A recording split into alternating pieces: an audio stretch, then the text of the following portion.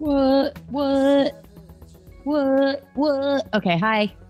Hi, everybody. Hi, everybody. What's It's a Patreon episode. Wow, we're Patreonic.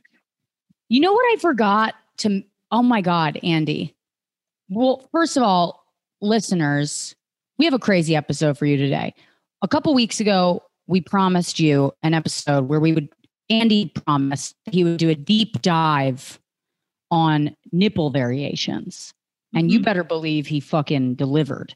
Okay. Yeah. But second, I never told the story of Mouse shitting on the plane. No, I mean, you kind of recounted it in your stories, but you didn't kind of go over it in a long form way. And I would love to. I mean, this is just another part of her childhood that I've missed due to my job. It's a real cats in the cradle moment. Yeah. I mean, whew, God, she barely remembers her father. I'll tell you that right now. And it's fine because honestly, she's got daddy issues anyway. Yeah. You know, if you're talking about it in the patriarchal sense. Look at her in the background. She's such a fucking lunatic. She's really upset about OnlyFans banning explicit sexual content. And she's just reacted to that by getting up in front of our windows and showing her nipples to the neighborhood. Yeah, I saw her snaps about it. And God. Yeah. Full pussy. Super happy about that. Yeah. Anyway, so she's going through it right now with her dad gone and OnlyFans abandoning her. She's really acting out. And I took her on a flight to, where did I go, Andy? Where was I? San Diego. I was in San Diego. Correct. Thank you for reminding me. I was in San Diego and I reunited with my best friend Blair, which was so much fun. And we did American Comedy Company, and it was just a great fucking weekend. We had such a good time. And Mouse was so good. I mean, she was so good all weekend. Like, she did not have a single accident in the hotel room. I was coming back. I was taking her out. We were in a fucking rhythm. Yeah. Okay. I was like, this bitch learned to hold it. She is doing it. And then before we got on but here's the other thing is, like, the whole weekend, she would not touch dog food because I've been feeding her the farmer's dog, which is very bougie. It's like chopped up chicken and vegetables. It's people food. It's people food. And she is now very used to that. So when I show her kibble, she's like, did you just shit in my bowl? What is this? What am I supposed to do with this? Am I supposed to go fuck myself? Is that what this means? Yeah. Are you trying to tell me to fucking fuck off and die, Mom? Yeah. And, I try to be like, calm down. I'm just trying to make sure you get something in your stomach. And she's like, how about I fill my stomach with cum? And I'm like, what? Why would you say that? And she's like, why would you feed me this?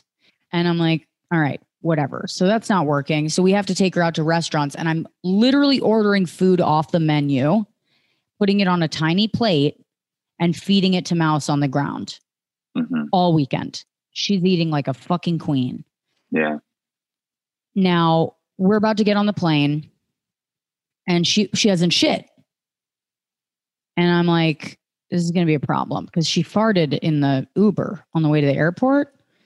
And I was aghast. Like, if I had told the Uber driver it was my dog, he would have looked at the size of my dog and been like, you're lying.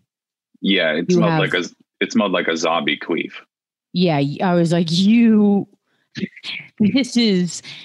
IBS. Okay. Yeah. And, so I told her, I was like, if you don't shit and you fart on this plane ride, it's going to be a problem for everybody. We get on the plane. Hey, stop dragging your ass on the carpet. And no less than 30 minutes into this plane ride, she farts. And it's bad. It's bad. Okay. I mean, people are looking behind them to see what happened, Yeah, yeah. And I'm like, holy fuck. Like, everybody thinks that I'm a bitch on the first day of her period, just farting back here, you know?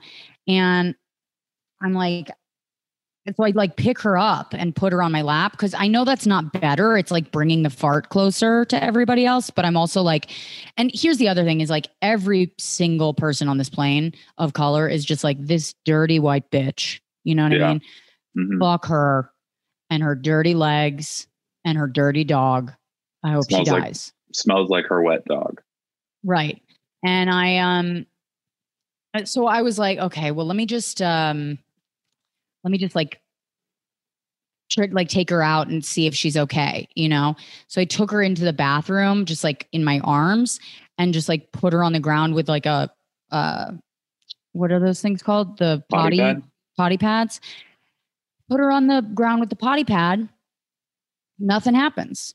So I was like, okay, let's go back. I put her in the crate. She's there in her carrier under the seat.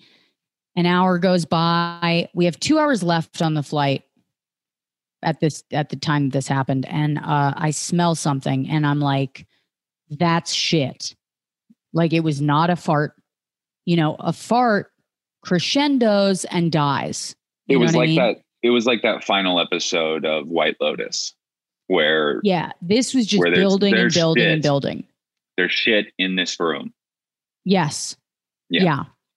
And everyone looked at me at the same time, like as if there was turbulence on the flight. Everyone turned to me at the same time.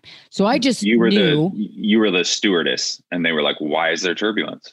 Yeah. I knew what was going on. I took the entire carrier into the bathroom with me and I opened that thing up and it was like bedlam. Okay. There was diarrhea all over the place. Diarrhea in the mesh, in the like crevice, like in the sheepskin pad that was on the bottom of it, all over Mouse, her paws, her asshole, her fur. She was covered in diarrhea. It was like a full circle. It was like she'd gone back to when we found her. Yes, she was exactly. He was a little shit covered dog from Bakersfield all over again. All over again. And she looked up at me like when I opened the crate, she was just like, oh, thank God.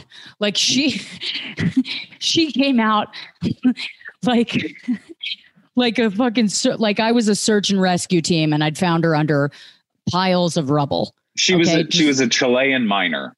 Yeah. She was gasping for air.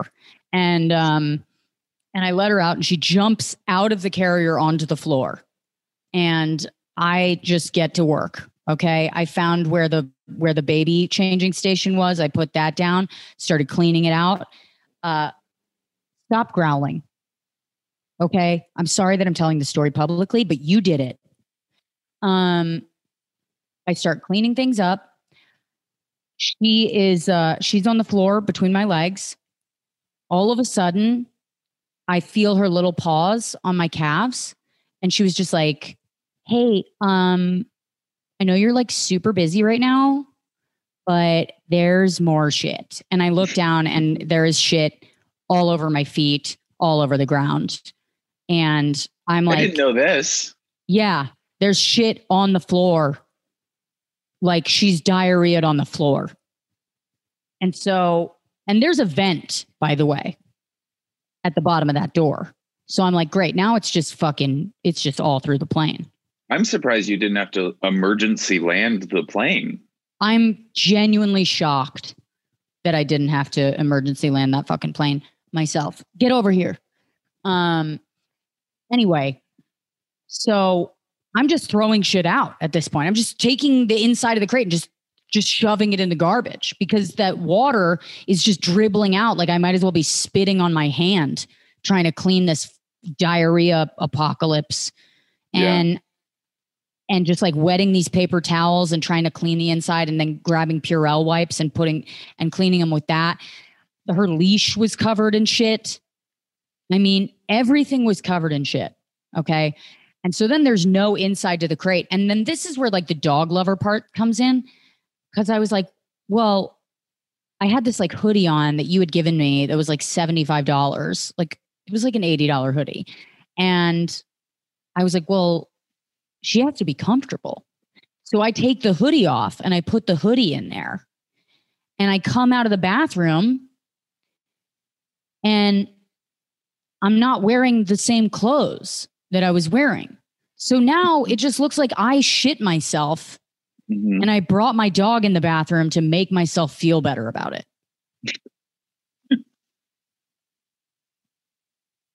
Like, when I tell you, Andy, that no one would look at me for the rest of no one would even look at me for the rest of the flight. Here's the thing too, is and I'm so happy clean that thing off. You didn't clean that thing off well enough that it didn't smell like shit anymore.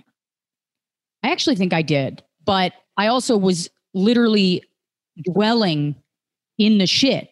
So you know how your nose just gets like, you're just like in it. You're like, I live in shit world now. Yeah. I had adapted. This was a part of me now. And I sincerely doubt that anyone outside of that bathroom couldn't smell what was in her crate. You know, that bathroom was probably kind of close to the Candyman bathroom. That's how bad that bathroom had probably gotten. Like, it sounds if I had called the Candyman, he would have showed up and left.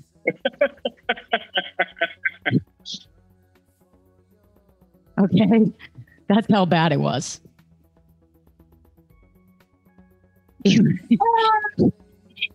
That was good. That was really good. Oh, man. He would have been like, this is fucking gross, you gross white bitch. He would have left.